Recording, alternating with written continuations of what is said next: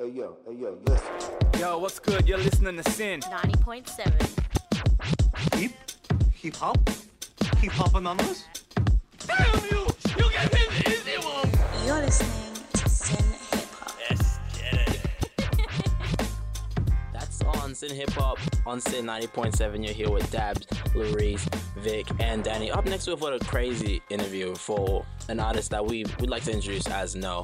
And following the release of his EP and a 13-show Australian tour, No is back with his first single of 2020. The single sets the tone of his upcoming EP, which is called Burgundy Love, and is set to drop in April. This EP brings forth a couple of statements of intent as No breaks down as an artist that consistently etches his name in the whole of music fame. Up next, after this, we're gonna play one of No's tracks called Down that goes on to talk about his friend's death that brought a couple of emotions, including regret, hopelessness, and an epiphany within himself.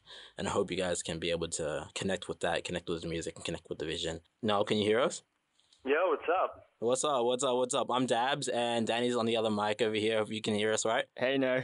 Danny and Daz, what's good? Thanks for having me. Easy. So you've just come off the back of a huge 2019. You dropped your EP Reasons, and you had a massive Australian tour with 13 different shows. What motivates you to be such a productive artist? Oh man, I just think in this day and age, any independent artist has to have persistence and has to keep pushing forward. So I think the only thing that really inspires me to just keep moving is just the fact that that's all we can do as independent artists. We don't get help in regards to, community helps, like community radio like yourself, which is absolutely amazing. But, there's no record labels knocking or anything like that. It's just a matter of doing it for the music and doing it for the love. And as cliche as that sounds, that's, we do it for the culture. So I just want to keep putting out music. And the only way I know how is just to be consistent and persistent. And speaking of community, on your 13-date tour last year, you were touring alongside local hip-hop veteran Draft. What was it like to work alongside him so closely? Oh, man, it was absolutely amazing. The fact that he even brought me on tour was an absolute blessing for me, and I was absolutely honoured to be there. But shadowing the tour with him, and I learned so much.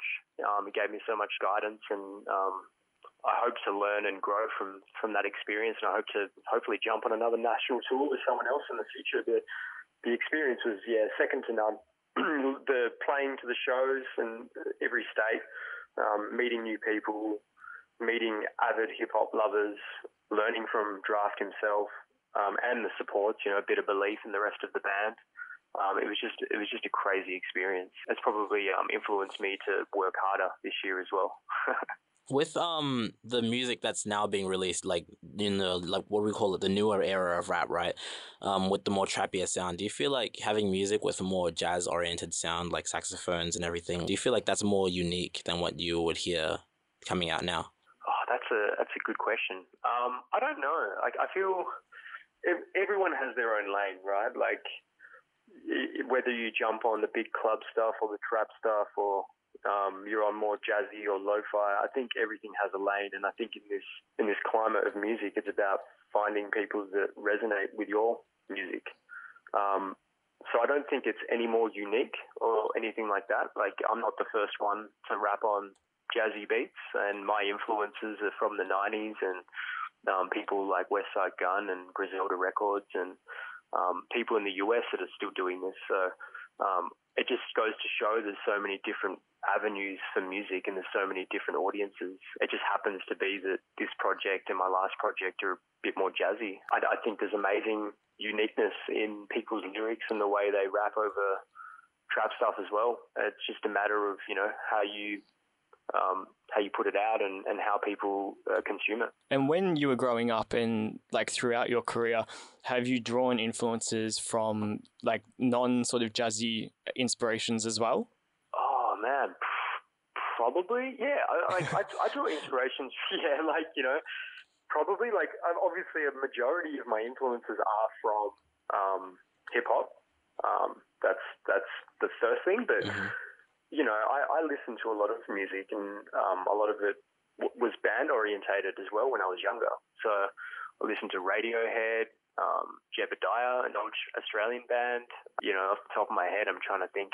Limp Bizkit. I used to love Limp Bizkit.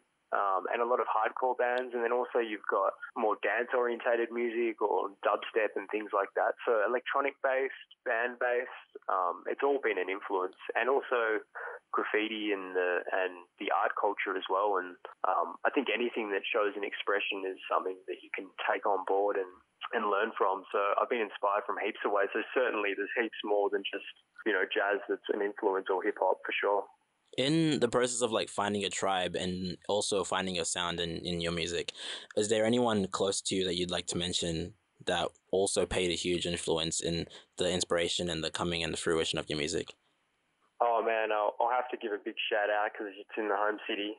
Remy and Sensible J have been absolute mentors to me in the past, and good friends of mine. So those two have definitely helped me to learn and grow in this industry and hopefully in the future prosper. Other than that, there's just close friends and the people around me in my close circle. You know, Draft is another person I've learned from recently, but across the years, I've not really had a musical tribe, but I've had a lot of influence from friends and family, certainly. And speaking of all of your sort of influences in your artistic process, we're very excited for your EP Burgundy Love to drop in April. How has the creation process for that been for you? Oh man, it's been, to be perfectly honest, I've been suffering. But it's, you know, I think everyone goes through that process, you know, like you love it one day, you hate it the next. You think no one's going to resonate with it, and then the next day you think it's the best thing you've ever made. And it's been a very long process. Some of these lyrics I actually wrote when I was away. So I actually travelled to New York, where I co-signed an EP about 5 years ago with a producer called Illmind. And off the back of that, started writing new music, and didn't come back to Australia and went and lived in London for another year.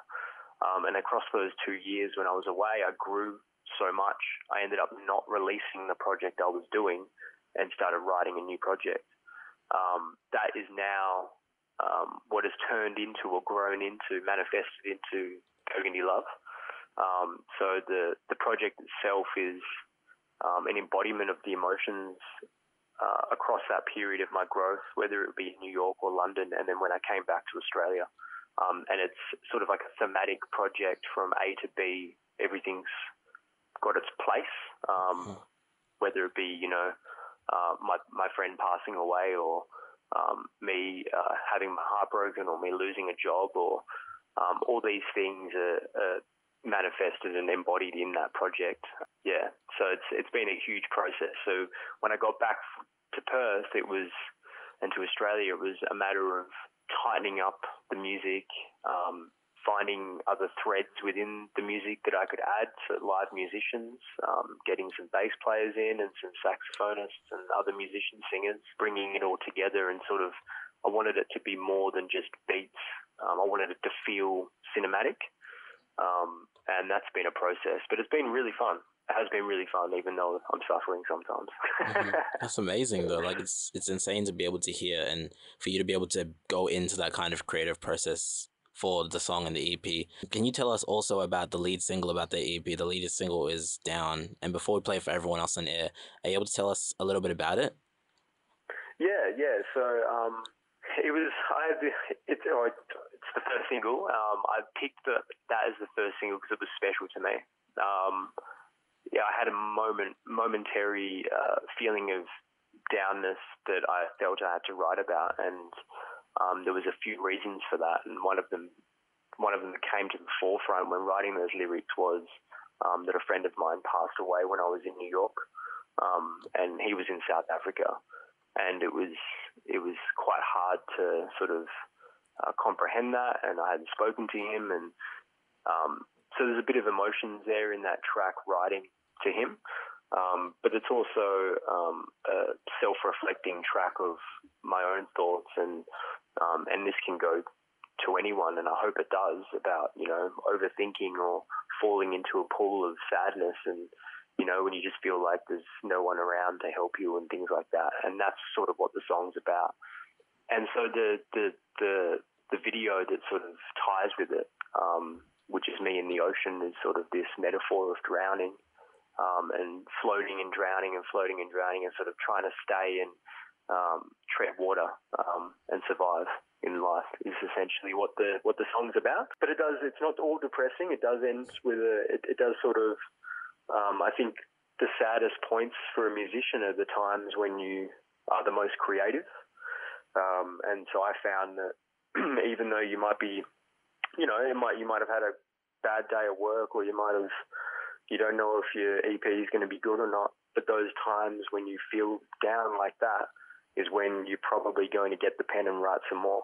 Mm-hmm. And that was the testament to that. And so I felt like that should lead the project. And I feel as though, people can take something from that, hopefully. Yeah. And that's how I feel about it. Yeah. Yeah, it sounds like you've invested a lot of yourself and I guess shown a lot of vulnerability in the latest single, but also in your upcoming EP. So I'm very, very excited to listen to it when it does get released in April.